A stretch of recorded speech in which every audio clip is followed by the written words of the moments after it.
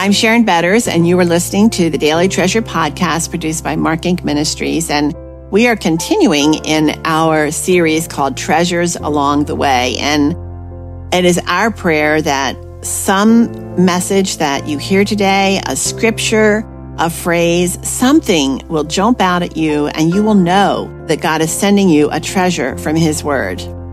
Today's devotional is called Cruise Director Grammy.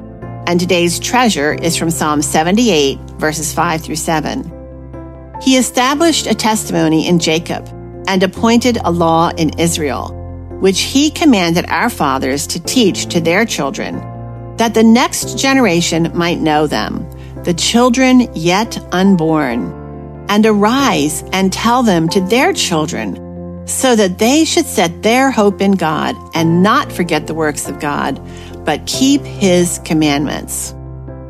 Oh, here come the cruise guests, my husband exclaimed as Dan and Laura dropped off their 3 younger children for the day so that they could enjoy biking around Washington, D.C. with their 2 older kids. Chuck tells me the Grands think I'm their cruise director, as in, what can we do now, Grammy? What games can we play? Can we bake cookies again? What's to eat?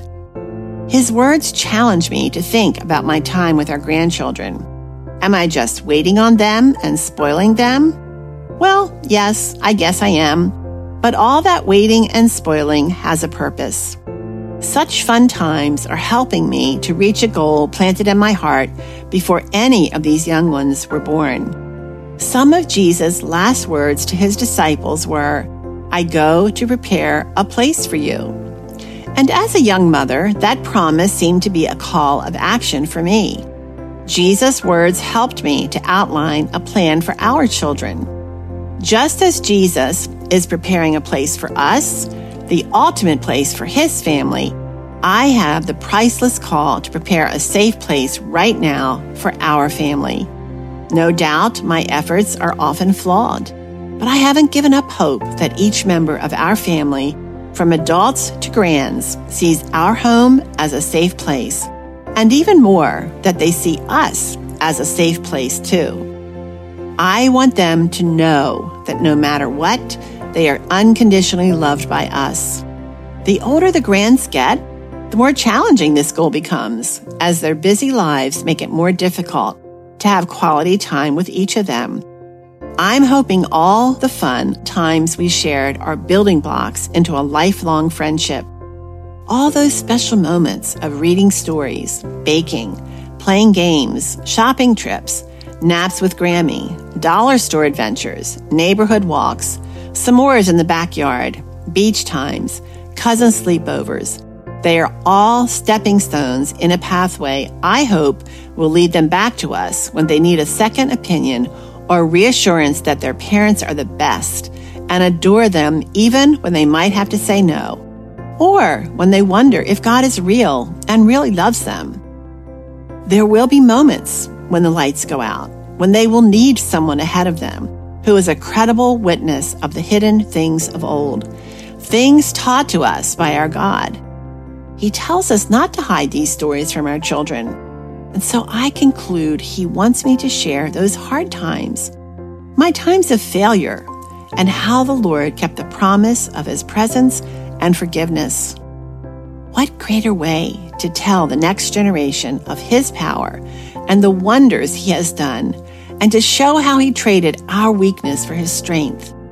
When we share His faithfulness with our lives, even more than with our words, we influence those children not yet born, our great-grandchildren, and even those grandchildren we will not meet on earth.